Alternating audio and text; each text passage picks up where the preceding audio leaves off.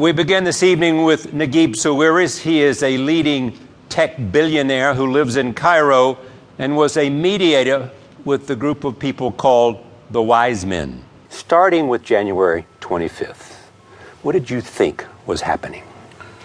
You know, after Tunisia, I don't want to seem like a guy who can read the future, but after Tunisia, I told many reporters asked me, will we see something in Egypt? I told them, look, the history will be before Tunisia and after Tunisia, the whole region, you know. And me, I was sure that January 25 will be masterful, you know, which I can tell you another secret. I sent my family, kids and wife on Thursday, which is January 24, to Guna, to the Red Sea. Yes. Okay? Because? Because I anticipated that this is going to be exact scenario like Tunisia.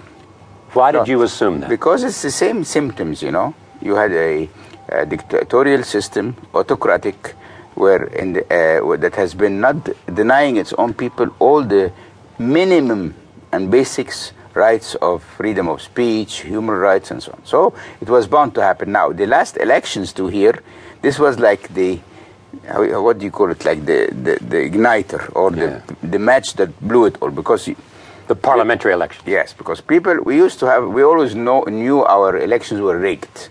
But they were rigged with some kind of space. They left a little space for some part for the Muslim Brotherhood, some part from some opposition. So in totality, the parliament looked rigged, but with one window opened. Then the last election came and closed this one and only window. So it was about to blow up, you know. So when it blew up, what surprised you the most about it? What surprised me the most about it, because my fear, and we were wrong, so all my generation were wrong, my fear that the Muslim Brothers are going to be the ones who will lead the movement and do this movement and do the coup d'etat or whatever and do the revolution and take over like Iran, you know. And what did we find out? It was these pure, brave, innovative, kind, loving, intelligent youth. You know, kids from rich families, kids from the middle class, poor guys, rich guys, everybody was in that square. And in your half of my staff was in this square, and I was laughing. I mean, I looked, this one day I walked into my office and it was empty.